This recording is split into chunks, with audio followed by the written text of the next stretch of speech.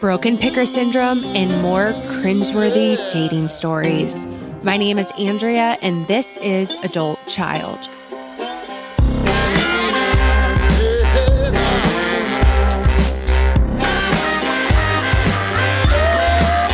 What you holding on to? Just let it all go. What's making you slow now? Just let it all go. Welcome back to Adult Child, where we take a deep dive into the impact of growing up in a dysfunctional family. And today, we are diving deep into one of the most common symptoms of being an adult child, broken picker syndrome, BPS. Not to be confused with IBS, although BPS does have some of the same symptoms: constipation, abdominal pain, diarrhea, all that fun stuff. Now, I'm going to read a few statements, and I want you to see if any of these are applicable to you. You date the same type of person over and over. For example, alcoholics, narcissists, workaholics, cheaters, people who are physically, verbally, or emotionally abusive. You literally date the same person over and over. You stay in the same toxic relationship with the same toxic person. You fall in love with someone's potential and not who they actually are. You get into relationships that get super serious right out of the gate and then crash and burn quickly. You stay in a relationship with someone who treats you poorly or does not meet your emotional needs in hopes that one day this will change. You date someone with a track record of commitment issues or someone who flat out says they never want to get married in hopes that one day they're going to put a ring on it once they realize they can't live without you. Now, if any of those hit a nerve, then it's quite possible that you are suffering from broken picker syndrome. You consistently find yourself in the wrong relationships with the wrong people, and you can't figure out why. Why the fuck do I keep finding myself in these unhealthy relationships? Why am I stuck in self-destructive behaviors? And why the hell can I never seem to learn my lesson? Now, BPS is not unique to adult children. I would say that most people find themselves in a less than ideal romantic relationship at least once in their life. We figure out what we like. We figure out what we're looking for in a partner by figuring out what we don't like and what we're not looking for. But what separates adult children from most other people is that our BPS is often chronic and progressive. We figure out what we like is essentially the same thing as what we don't like. And then we stay in these relationships. We go to any length to keep these unfulfilling and toxic relationships alive and thriving. And if and when the relationship ends, it's only a matter of time before we find ourselves in the same relationship. The face, the name may have changed, but the unfulfillment and toxicity remains the same. And we do whatever we can to deny the fact that we are the common denominator. Now, you've already heard some about my battle with BPS in the first episode, but at that point, I was probably already at stage 4 or 5. I want to backtrack and I want to tell you the prequel to The Tale of Two Brians. And then after that, I'm going to be talking to one of my best friends, Jessica, a former sufferer of BPS, and she's going to tell us how the hell she's managed to be in remission for 10 years. Yes, y'all, recovery is possible. Holla fucking Luya. I'm a slave to your games. I wanna chain you up. I wanna tie you down. I'm just a sucker for pain. I'm a sucker for pain. I got the squad tatted on me from my neck to my... So while it is not a requirement, it is strongly suggested in most 12-step recovery programs that you don't date in your first year. And this is for a few reasons. One being that the high of a new relationship, the honeymoon phase, can be used as a substitute to the drugs and alcohol. So then when these relationships end, which they often do, you are at a greater risk for relapse. Case in point, me with Billy that I told you about last episode. The other reason it is suggested you don't date is because of broken picker syndrome, which I would say most newly sober individuals suffer from. We don't typically walk into the rooms of recovery with high self-esteem and a plethora of healthy romantic relationship history. And as the law of attraction tells us, like attracts like, or rather, sick attracts sick. And we find ourselves in relationships with people that we are rather repulsed by later on.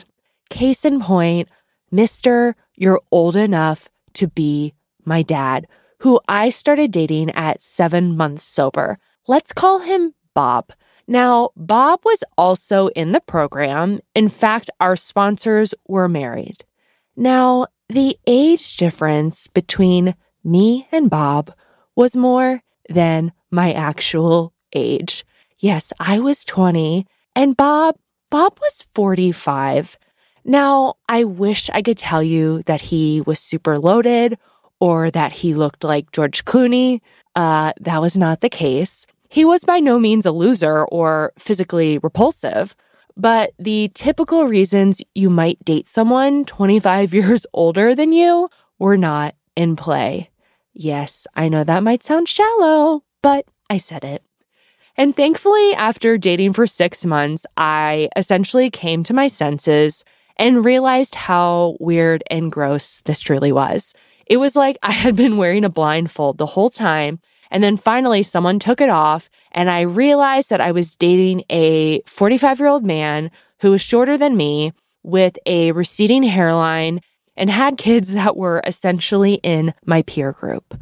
So that was the end of that relationship. And I stayed single for a little over a year.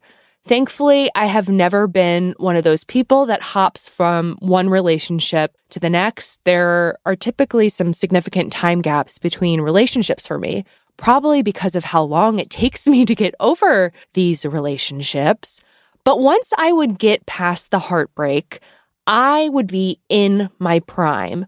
Those were my happiest days when I was single. But then as soon as I would enter a new relationship, my peace of mind would immediately get hijacked. I would later realize that that was because I was essentially living in a trauma response anytime I was in a relationship, but we'll talk about that in another episode. So then right around the time I celebrated 2 years sober, I started dating ball boy. Let's call him Fred. Now, Fred was a tennis pro at the country club that I played at. And Fred had some substance abuse issues. Like, he hadn't had a driver's license in 5 years due to multiple DUIs and other drinking-related crimes. Clearly, my picker was in prime condition. Now, ball boy was very reminiscent of Brian #1 in a few ways. The first being that there wasn't a single time that we hung out where he wasn't under the influence of something.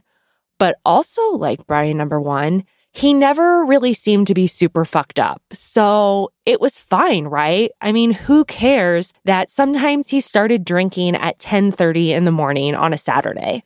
I obviously knew this wasn't fine though, since I sure as hell did not tell my sponsor or friends about how much he was actually drinking.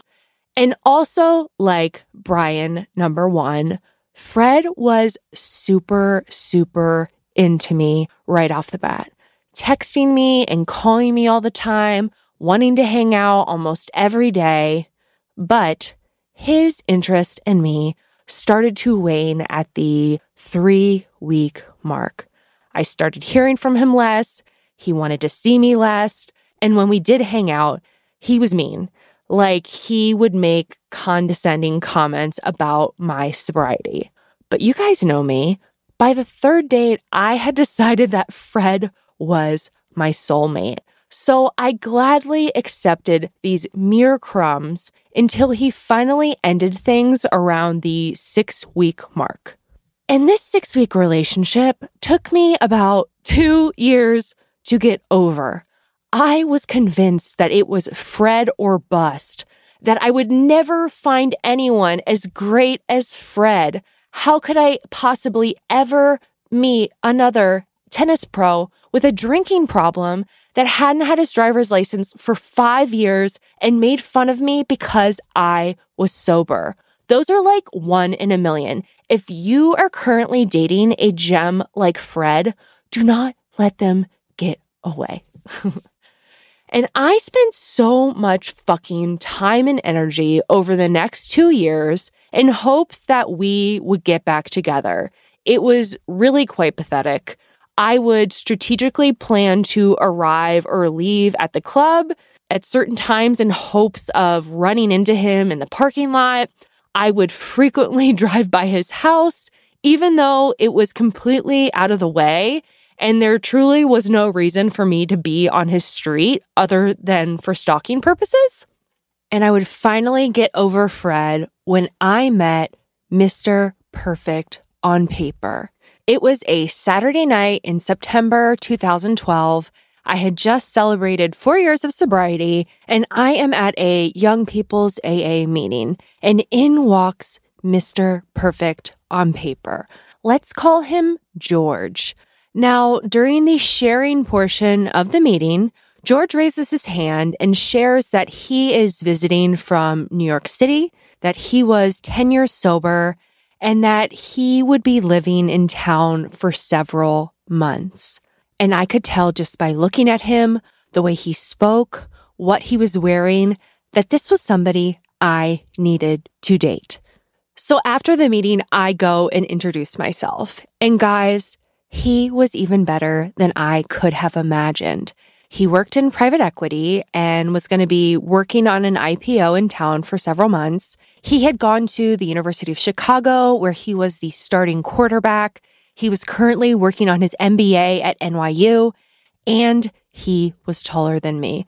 Now, I just did a Google search of all of those preceding facts I just laid out to see if you could figure out who he was, which you cannot. So just wanted to let you know that his anonymity is protected. So after our 10-minute chat, he asked for my number and said that he would love to hang out. And when I get into my car, I am convinced this is the one. I am planning our wedding. I am thinking about whether we should do Thanksgiving with my family or his. And I thought to myself, finally, it's my turn.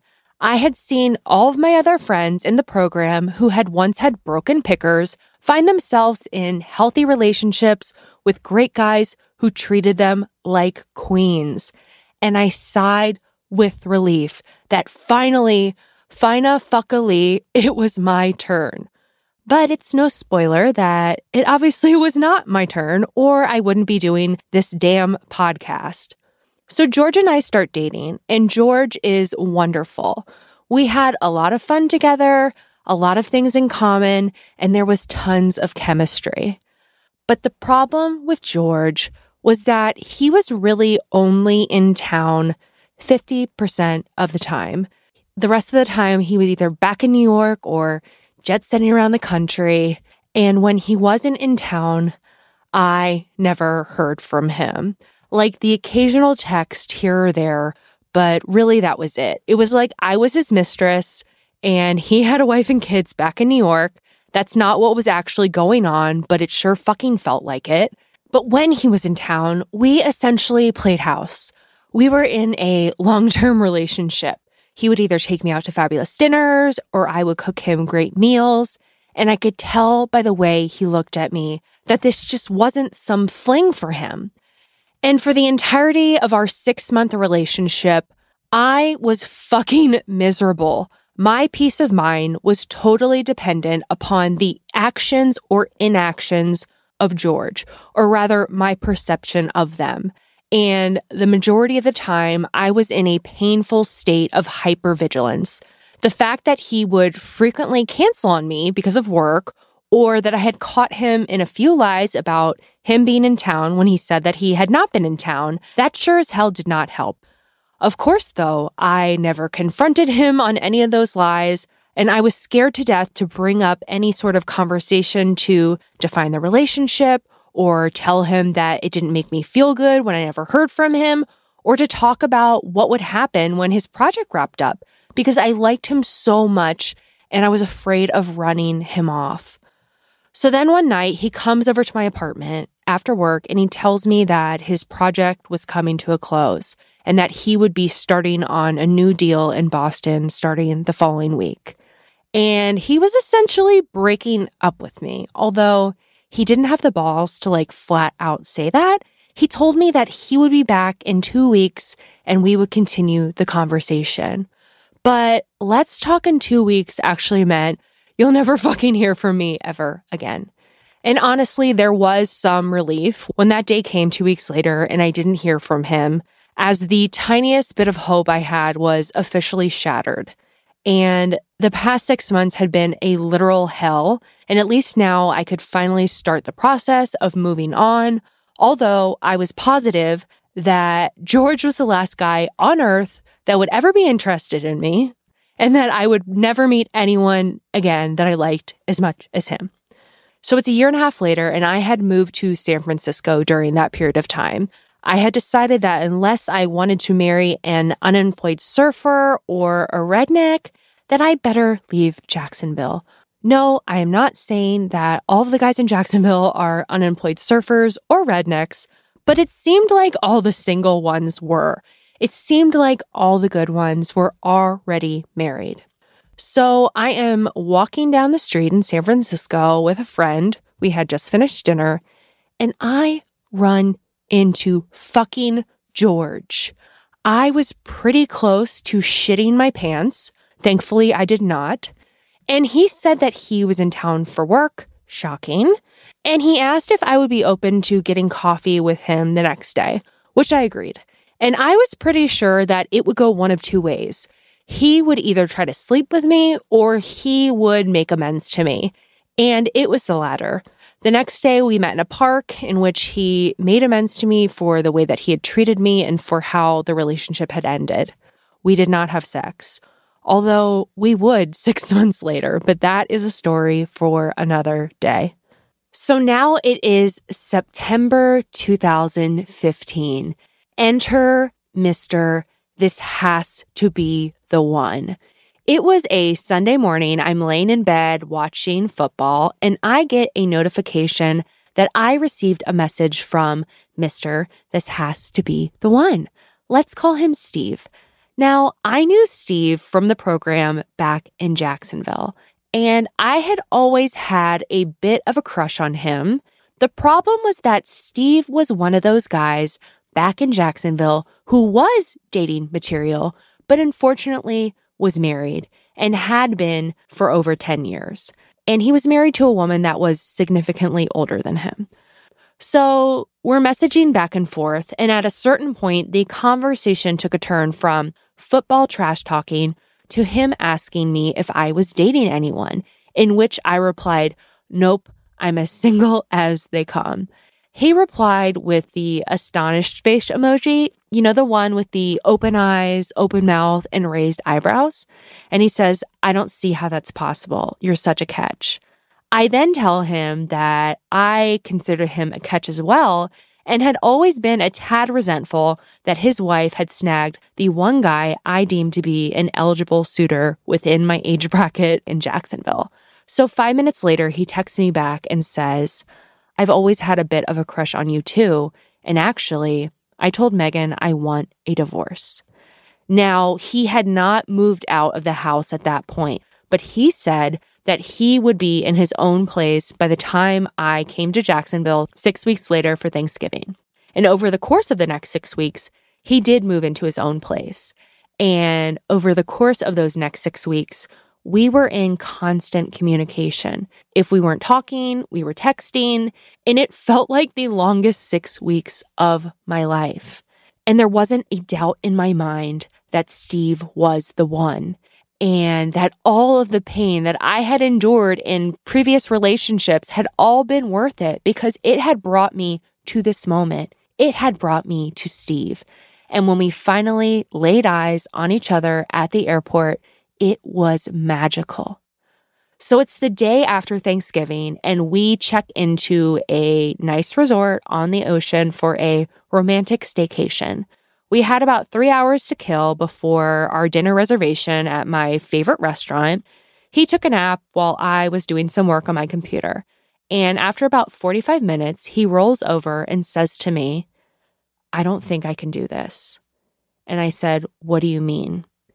And he said, "I can't do this relationship. It's moving too fast." Now, over those 6 weeks, when we had been talking, when things started to get a little bit serious, when we were talking about future plans, I brought up the fact of whether or not we were moving too quickly and whether or not he was as emotionally available as I was. Could he match what I could bring to the relationship table? We both agreed that hopping from one relationship to the next is typically not the healthiest choice, especially for alcoholics. But he assured me that he was ready. He said that while he was just physically leaving the relationship, he had been emotionally detached for years. So I say to him, "When did you start to feel this way?" He said when he was on his way to pick me up at the airport. And I said, "Let me get this clear. You start having doubts about whether or not you want to be in a relationship with me, yet the following day, you decide to have sex with me." And he said, "I was hoping that having sex would relieve those doubts." And I couldn't believe that this was happening to me. And I wanted to fucking die. I felt like I had fucking died. And I spent the next 3 days at my friend's house, inconsolable and non-functioning, barely able to get myself off the pull-out couch in her kids' playroom. And I thought my life was over. And I knew that I would never get over this and that this was my last chance for love. And at this moment, I still had no clue that the reason this kept happening to me was because I was suffering from the disease of family dysfunction. However, it would only be a few months later that I would meet Brian number 1 and have my first moment of clarity. And guess what that means, y'all? That means you get to hear the rest of the Brian number 2 story in the next episode. So let's talk about why adult children's pickers are so fucked up. And that is because of this. How we learn to love in our early relationships forms the template for how we love throughout our lives. Our childhood experiences, they prime us for what to expect from others, from life, and from relationships. And when you grow up in a home where love was unpredictable, conditional, or not there at all, this becomes our norm. And we seek out this type of love in our subsequent relationships. We have no frame of reference of what a healthy, intimate relationship is. So we seek out what we know, shame and abandonment. We seek out people who can treat us like our parents had, who can make us feel like our parents had, and who can reconfirm the faulty beliefs that were ingrained by our parents. And that's why we don't fucking learn our lesson, because each relationship just further intensifies this subconscious belief we have that we are unlovable. And then we emit that to the world and carry it into our next relationship. And it isn't until we do that deep inner work that we can break this self-destructive, repetitive behavior. And by inner work, I mean identifying faulty beliefs and themes in romantic relationships, understanding the root of them, and taking action that will help build self-esteem. Listen, you're not going to fix your broken picker overnight. It's going to take time, and it will be painful at times. But I promise you that there is light at the end of the tunnel and that you are strong enough to make it there. Trust me.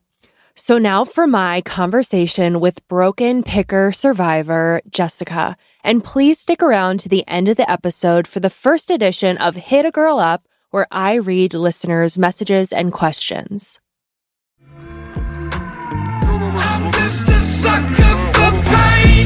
more pain. Got me begging, begging, begging, begging, begging, begging for more pain. Got me begging, begging, begging, begging, begging, begging. Well, it is my pleasure to introduce my hetero life partner, my bestie, my rock, and most importantly, a survivor of broken picker syndrome who has been in full remission for 10 years? Jessica.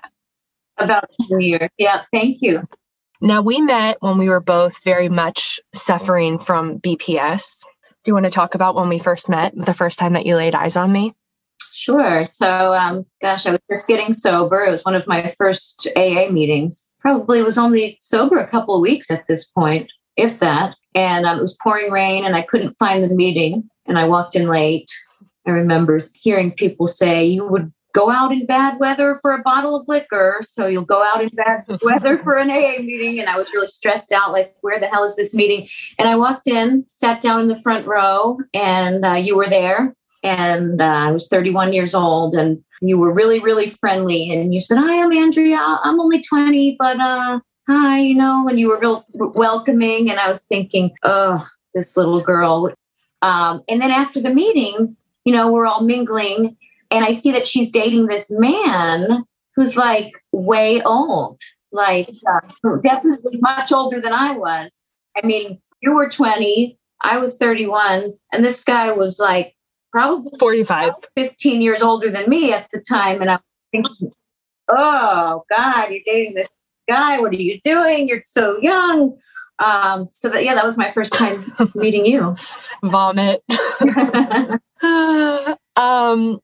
So when do you think that you first started showing signs of broken picker syndrome? Do you think that you came out of the womb with broken picker syndrome? No. I think I started showing signs of this in my adolescence. In a nutshell, I grew up not feeling a sense of emotional security, not feeling unconditionally loved by my mom and dad. And I was looking for something. I didn't know what I was looking for, but I realize now that it was love. It was acceptance. And I realized when I started to go through puberty and coming to 11, 12 years old, that the way I could get attention and the way I could get someone to want me to be around and be interested in me and think that I matter would be to being sexual. And there was this boy in my neighborhood. His name was, and he would walk me home from the bus stop when I was like 12, and we would make out. And he would like throw me on the floor and grind on me and get really excited. And he would say, "Oh, come on." And I remember, I would get excited. We would kiss, and he would touch my boobs, and I was like 12 years old. And then we would be going at it. And then he would just stop abruptly and get up and walk out the door and be like, "See you later." And I didn't know why he was suddenly finished and leaving at the time, but now I do know why, and I think you do too. And that was the only interaction we had, and I was too shy and too insecure to even like speak to him, other than the times that would happen. And that was like basically my first experiences with boys, was being used, having experiences that were not enjoyable to me, that was only enjoyable to them. He got to finish what he was doing. I did not. And I was left feeling bewildered and worthless. And and then soon after that, I met like my first love, this boy that I was absolutely obsessed with. His name was Pat.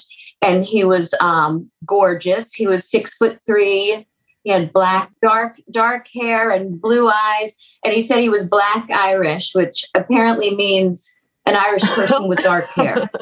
That's a real term for that, apparently. Yeah, it's a white person, but Irish with dark hair. So I was obsessed with this boy, and he was so gorgeous. And he liked me at first, and we would make out, and then, he would kind of ghost me. And then he had this best friend, Rob, and I would make out with Rob. And then he would kind of ghost me. And, they'd be feeling me up and stuff. Nothing much else was happening at this point. I was like 12 years old. But you had actual boobs. I didn't. I had enormous boobs at 12 years old. They were like 34D. They were already droopy. So no socks in your bra. No, they grew fast and they were long. They were 34 long. Anyway, these two like passed me back and forth, and I would like be dating one and then the other and then one and then the other, and they would talk about me, and I was humiliated. And I was always crying, and I was hysterically crying over Pat because I was like in love with him. So I had a broken picker from probably age 11 or 12, the first time I was old enough to really be making out and stuff. Mm-hmm. Do you think that prior to Tom, you were ever in a relationship? Tom is her husband, for those of you who don't know. Do you think you were ever in a healthy relationship prior to Tom? No. There were times when I was not relationship material and the other person definitely was, but I wasn't in a place to receive that. And there were times when I was dating real losers, but I never had a healthy relationship or a real relationship with like real communication until I met Tom. So talk about when, leading up to your sobriety, I guess, what did your romantic life look like in that year or two leading up to getting sober? Oh, God. Oh, God. I was married. I divorced in 2006. I got sober in 2009. So those 3 years between, it was like, I was getting drunk, blacking out, sleeping with people, all different people. It started out, I got divorced in 2006, and then the lawyer that I used, I started sleeping with him. And I don't think I knew that. Yes. And he was a friend of my ex-husband and I, and we had a very amicable divorce. So we just picked this friend of ours to file the paperwork for us. We had no arguments. And then like the day we signed, he followed me into the parking lot. Hey, what are you doing later? And we ended up like hanging out together, sleeping together. And, he was a pretty cool guy. He had his own law practice. He had a nice condo on the river. He was fun. He liked to go to a lot of concerts of Dave Matthews Band and baseball games and fun things. And I was so fucked up at that time that there was no way I could be a member of any relationship with anyone. And he was a raging alcoholic, and he was also like 5'4", but not that matters for me. But even for me, that matters because he was really, really short, even for someone as short as me. But so that, there was that. There was me going on Match.com and meeting people and then sleeping with them and two guys at the same time and meeting my neighbors at the community pool in the condo community where I lived and sleeping with them. A lot of blacking out, drunken sex, not remembering what happened. That's pretty much what it looked like leading up to coming into AA. So really good. It was respectable. Yeah. Maybe you can give me that 5'4" attorney's name afterwards and I can hit him up. That's what I'm looking for. He does love Dave Matthews Band. He's met Dave Matthews many times. He goes, watches their concerts all the time. So, but he is a foot shorter than you. No. Close enough. He would be a foot shorter than me had I not started smoking at 12. Exactly. So tell me about, and I think I know who, but tell me about your first relationship in sobriety. Oh, God. I don't know if you know. I was about 4 or 5 weeks. 4 days? Yeah, weeks, maybe a month, maybe 5 weeks. I remember I was not sober very long. And Katie was a sponsor, and she says, in the first year, traditionally, we don't date. And I was like, well, you don't know what it's like to be single. You're married. You've been married for a long time. I don't have to listen to that. I'm a grown woman. And went to this event called Jewish Java. And it was like a little coffee. It was at this bagel place, this place called Let's Nosh. And, Let's Nosh. Which has gone out of business. But I went there for this Jewish Java event, and I was teaching piano lessons at the Jack's Jewish Center, and that's how I knew about this.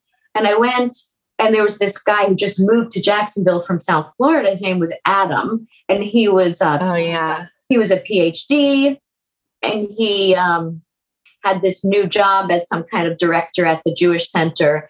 And we met, we ended up exchanging numbers. He was nerdy looking and not very good looking. But, you know, like my sponsor said, any distraction will do. And I got so mad when she said that. But now I'm like, oh, yeah, she was right. I was using men as a drug. Like, what can I distract myself with so I don't have to feel the way that I feel when I'm not distracting myself with some substance? So we ended up, you know, getting together a few times. And then the first time we started like kissing and making out, he started saying things about, do you want to go to a sex club? And I was like thinking, what? I said, like a strip club? And he's like, no, a sex club where you hook up with other couples. He said, they have them in every city. And I was like, no, thank you. I don't. And he was like, oh, well, you know, what if we did? What if we did? And there was another girl, what would you do to her? And he wants me to start, you know, talking dirty. And then, you know, I honestly don't even remember if we had sexual intercourse or not. I don't know exactly what was happening with his penis, but I just know that I don't know if it penetrated, but I know that he finished doing what he was doing. And I was left like back when I was a preteen, like bewildered, like what just happened? Nothing happened for me. I hope something happened for you. And when I told him I was completely not interested in going to a sex club, he never called me again. And I was, you know, I was really, really early in sobriety, and my feelings, you know, I didn't have my alcohol to anesthetize myself with. And my feelings were so intense, and I wasn't like in love with this person. I didn't even know him, but I was so obsessed and so upset that I would drive to his apartment complex. And my plan was that I was going to break the window and break into his apartment and do something. I don't know exactly what I thought I was going to do.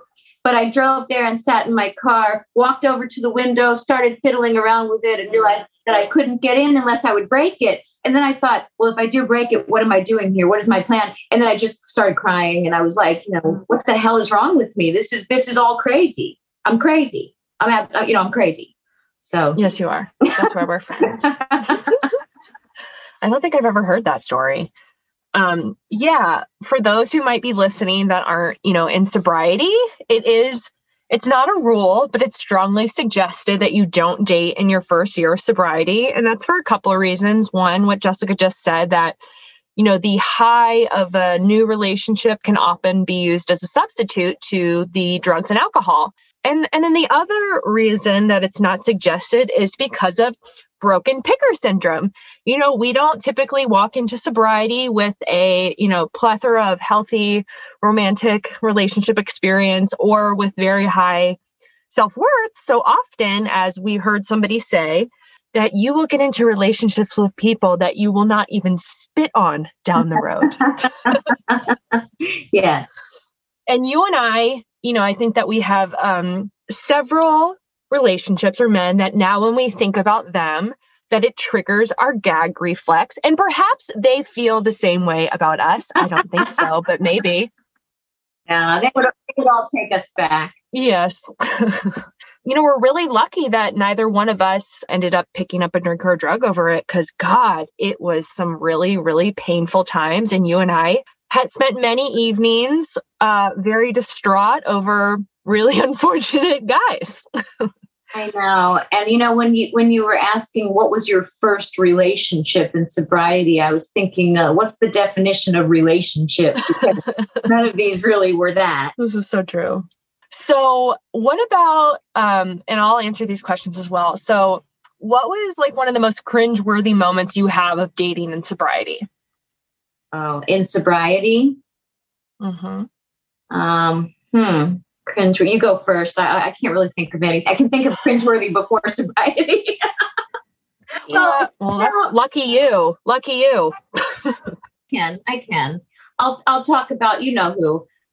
Yes. The bald-headed guy. So I was talking with this guy a lot, and we were kind of like, you know, flirting, and we finally decided to get together. And this was like the last person I dated before I met my husband, who I ended up staying with for the last 10 years. And it's funny because this guy, he said, I'm that guy that after you date me, you always get married. Every girl that dates me, we break up and then they marry the next guy they meet. And that's what happened. He's like, that's how horrible I am. And he was absolutely right. So we decided to hang out one night, and he says, I don't have any money, really. I can't take you out on a date. If you want to hang out, we have to meet halfway because I don't have a lot of gas in my car and I can't afford to fill my tank. We could go eat something cheap and go Dutch. And I said, why don't you just come to my house and I'll cook for you. And then he came over and I cooked for him, and then we slept together. And when I look back on that, I really cringe because I feel like now I realize that I deserve to be courted and treated like, a person who's valuable and who you're trying to court and date and impress and win over. And that my self-esteem was so low that I would go for that. It makes me cringe. Yeah, man, Baldy. For me, I mean, I feel like there's just so many. One of the things would be, and I think this happened in several relationships, but where, I would just keep the reality of the relationship or what was actually going on with the guy a secret from those that were important in my life. And then when I would be in excruciating amounts of pain, I would, fess up and get honest about it. And there was several times, especially with Mr. Looks Great on Paper, where something would happen. I'd catch him in a lie or something, and I would tell you or my sponsor about it. And then I would make up these conversations that I would have with the guy, like confronting them on it and making up these perfect responses so that I could then tell said friend and sponsor that I confronted them on it. And he said the perfect thing just so that people would be okay with me continuing to see them. But in reality, there was never a moment where I even considered having these conversations like with these guys. And remember, like we did the drive-by when I was dating Ball Boy. Yes. And I used to, with Mr. Looks Great on Paper, I would call all these different hotels to see if he was staying at them. I'm not quite like your incident with the breaking in the window. I'm not quite sure what I was going to do if I found out that he was. And then the stuff with, Brian number 2, there's plenty of cringeworthy moments there, but the listeners are going to have to wait to hear about that in a later episode. So what about common themes in relationships and with men? I can start. For me, a big thing was men that kept me completely compartmentalized from the rest of their life, that I was a secret, almost as if to be in a relationship with me was something that was shameful or embarrassing. And that I was always plan B. I was the one that you hung out with when you didn't have anything better to do. And I remember when I was dating Ball Boy, we would have to drive like all the way over the intercoastal to go to the damn Rube Tube, the Ruby Tuesday, so that we wouldn't run into anybody that potentially we knew, because he didn't want people to know that he was seeing me. And this was just kind of a common theme in a bunch of relationships that I was in.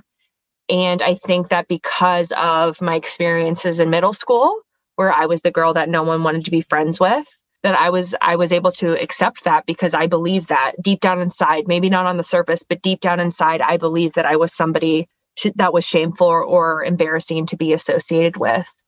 And then the other theme for me would be that guys that are super, super into me right off the bat, and then abruptly, rather quickly, maybe in a matter of a few weeks, their interest in me completely evaporates and I am left confused and hurt. So those would be the 2 biggies for me. For me, it would be, like I was saying earlier, when I was young, I would throw myself sexually at people because I was like desperate for some kind of acceptance. And that's the only way I knew how to connect. And sometimes they would fall in love with me. And I would get into these relationships that I didn't want to be in.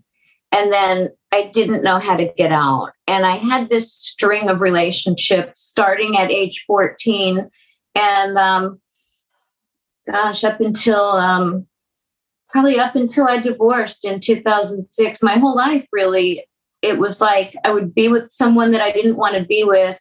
And I wouldn't be able to break up with them because I felt guilty. And I would be manipulated. I would always have these kind of men that would say, I can't live without you. If you leave me, I'm going to kill myself. And I would believe that this person's well-being rested in my hands and that I had the power to make or break them. And I learned when I was going to therapy and everything when I was younger that you don't have the power to make a man kill himself. You do not dictate how someone else feels or whether or not they're okay in life. They either are or they're not. You can't take on that responsibility. But for so long, it really felt like it was my responsibility. And God, I remember dating so many boys and men. I was in these relationships and just thinking, oh, I can't stand him. He's such a loser. It would start out with me throwing myself at him sexually. We'd be hot and heavy. And then he'd be like, I love you. I love you. And then I'd be stuck in this relationship and I couldn't get out. It would happen over and over and over again. Have you been able to make any connections to anything that happened to you, like as a child, or what was going on in your family life that kind of made you have those faulty beliefs that you had to stay in these relationships that were unsatisfying to you? It's a good question. I think I just, in a nutshell, felt like that my feelings and my well-being was less important than that of others because my self-esteem was so low that I thought I didn't matter. My happiness doesn't matter as much as someone else's. I didn't have any value. Mm-hmm. So what about, how do you feel like you were able to, recover from broken picker syndrome? Because you were able to go into remission a lot faster than me. So what steps do you think you took, or what was it that allowed you to kind of break these destructive relationship patterns and behaviors? I honestly don't know. I feel like my last relationship that was really bad was with that one that we were going to meet halfway and he couldn't fill his tank of gas. And then we slept together and I could, that one. It was a bad experience. I remember feeling like I started to have a little self-esteem. I was sober for almost 2 years at this time. I was in Alcoholics Anonymous. I was doing the steps. I was starting to help other people. I was starting to have a little measure of self-esteem. And I started to feel that the way this person was treating me was suddenly not okay with me. And it was just incongruent with how I was starting to feel about myself. And I remember it was such a big deal the day that I called him up and I said, I can't see you anymore, that I was able to say those words and risk being single. And I always thought in my head, well, it's better than nothing. Yeah, he's a loser, but I have someone to spend time with and sleep with. And who knows who I'll have again after this if we break up. So it's better than nothing, right? And I got to that point where I said, it's not better than nothing. And I was able, even though it was hard, I was hysterically crying. I was able to say the words, I can't see you anymore. And it was empowering, but it was hard. And then I remember just praying, and I was never religious before I came into AA, but that prayer of desperation, like when you first quit drinking and you're, God, please help me. I can't go on like this. And I had this bottom with relationships after that. And I hit my knees and I was crying and I said, God, please bring someone good into my life. And someone who treats me really, really, really good. And if you do, I'll treat him really well in return, please. And I met Tom so soon after that I felt like my prayer was answered. And the way he was treating me, he would ask me out on a date, show up at my house with flowers, walk me to the car, open the door, sit me down, take me to the restaurant, pull out my chair. After the date, he would walk me back to my door, not try to kiss me, not try to touch me, say goodnight. And then he would call me and tell me he had a great time. And I was 33 years old, and it was the first time anyone had ever courted me. I never felt like what it was like to actually date someone correctly and be treated like a human being, like a lady. And yeah, that's what happened. So then what, and I want you to be obviously completely honest. And I obviously moved to San Francisco where things got worse for me. But I guess what was your experience of kind of watching me, continue to just kind of have these struggles in dating and get worse and worse and worse in each time? And, You've been such a loving and wonderful friend to me. And I'm so grateful for you because you truly have been my rock in so many moments. And I never have felt judged by you. And I've always felt very held by you. But I'm just curious what your experience was like watching me struggle. Well, I mean, part of me felt like you were so young, and I thought, what do you need a relationship for yet? You're so young, enjoy your life, date around. You don't need to, I thought, why does she want to be in a relationship? She lives in a fabulous city. If I were her age and I lived in San Francisco, I'd be going out on dates with all different men and having fun and that. But I thought, well, that's not true. I'm saying that, but that's not what I would be doing. I would be doing what she's doing. And, what I realized is that you were hurting and you were having painful experiences. And, I hated seeing you go through that. But, I believe everything that we go through that's painful is part of our journey. It brings you where you need to be. And, I hate that you have to hurt, but I feel like, that's what, if you, this is cheesy, but if you ride your bicycle up a steep hill and it's really hard and painful, you get to the top, you have a beautiful view, and you get to glide down eventually. And I think this is part of your journey of pain, to get to the top of that mountain where you get to be who you are meant to be. Mm-hmm. I am just so grateful for you. So grateful for you. We have so many happy memories, especially in that book that you made me. Jessica made me a book before I went off to California of all these pictures of fun memories, except for that my head was cut off in all of the pictures, which is what happens when you're 5'11" and all of your friends are 5'2". But you are so special to me, and I love you so much. And I never knew that I could experience friendship and connection with somebody the way that I have experienced that with you. And I'm forever grateful for you. I love you too. I'm grateful for your friendship very much too. At first, I didn't know why you wanted to be my friend because I was so old. And I thought, I was 31 when I got sober when we met, but I felt like I was so old. I had been divorced. I had a child who was 7 years old when I got sober, and you were, young. And I thought, why does she want to be my friend? I didn't understand, but we have a connection, and in sobriety, you meet people in AA that you normally wouldn't meet. You wouldn't maybe have ever met or ever mixed with or ever crossed paths with, and those become some of the best relationships. So, and I want to say also, when I made that book, I didn't actually construct a book where her head was cut off. I sent the pics to like Shutterfly or one of these services, and then when the book came back, it was like that. So, they're tallists. Yeah. Heightism. Heightism. Yeah. I still think that tall people should be a protective class. Well, I love you so much, and thank you for being so open and vulnerable. And I'm hoping that and I know you gave a lot of hope and wisdom to those currently suffering from BPS. So thank you very much. Thanks for having me. Well, that wraps up today's episode. Thank you so much for listening. I hope you heard something that can help you on your own journey. Please check out the show notes for resources. And now it is time for the first edition of Hit a Girl Up.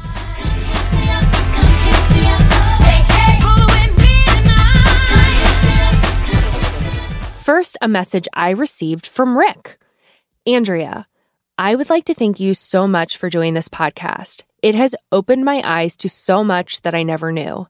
I am a 52-year-old adult child. I have 11 months sober and still trying to figure out this whole living sober thing. I spent most of my life living with booze and drinking away my problems.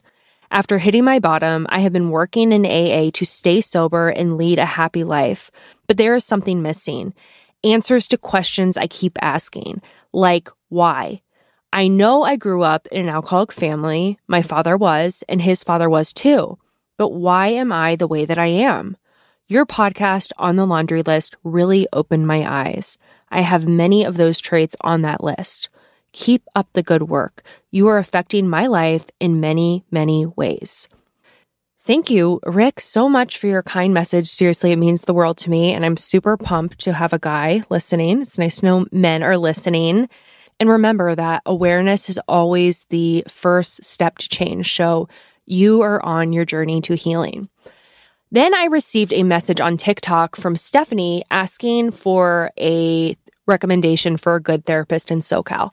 I unfortunately do not have a specific recommendation for a therapist down there, but I do have some overall suggestions for finding a therapist. Now, there are many ways to treat the impact of growing up in a dysfunctional family, literature, support groups, 12-step groups, but in my opinion, the best way is to find a really good therapist.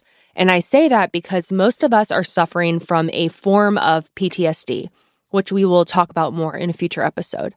Now, I worked with a therapist for several years, between 4 to 7 years sober, and she helped me in so many ways, and I will be forever grateful to her. But this adult-child realm was not her area of expertise. And when I hit my bottom with Brian number 2, I did a Google search for adult children of alcoholics therapist, and I found my current therapist, who has literally saved my fucking life. So what to look for in a therapist? Someone who has a solid understanding of the disease of family dysfunction and a solid understanding of the family disease of alcoholism or addiction, if that's something that is part of the dysfunction that you grew up with. I would flat out ask them that. And I also think it's probably best to work with somebody who grew up in a dysfunctional family and overcome that. But I know I'm not necessarily suggesting that you ask them that, but you could and see what they say. And I also think that it's best to find a therapist that specializes in psychodynamic psychotherapy as opposed to CBT, cognitive behavioral therapy. Now, CBT is great, but it really focuses more on present-day issues, whereas psychodynamic therapy addresses more kind of the root causes of psychological distress and does more backwards looking and seeing how the past is impacting the present. So I recommend finding a therapist that specializes in that. If you have any questions, comments, insights, please hit a girl up. I would love to hear from you. You can leave me a voicemail or send me an email. You'll find that information in the show notes as well. You can find me on Instagram and TikTok at AdultChildPod. And please, if you haven't given me a 5-star rating on Apple Podcasts, I would greatly appreciate it if you would. And it will also help me reach more suffering adult children. Next episode, we are talking codependency. I will be telling you the rest of the Brian number 2 story. And I have an interview with the amazing author of the memoir, Good Morning, Destroyer of Men's Souls, Nina Renata Aaron. It's going to be super raw. It's going to be super vulnerable. And I'm super excited for y'all to hear it. It's going to be a goodie, I promise.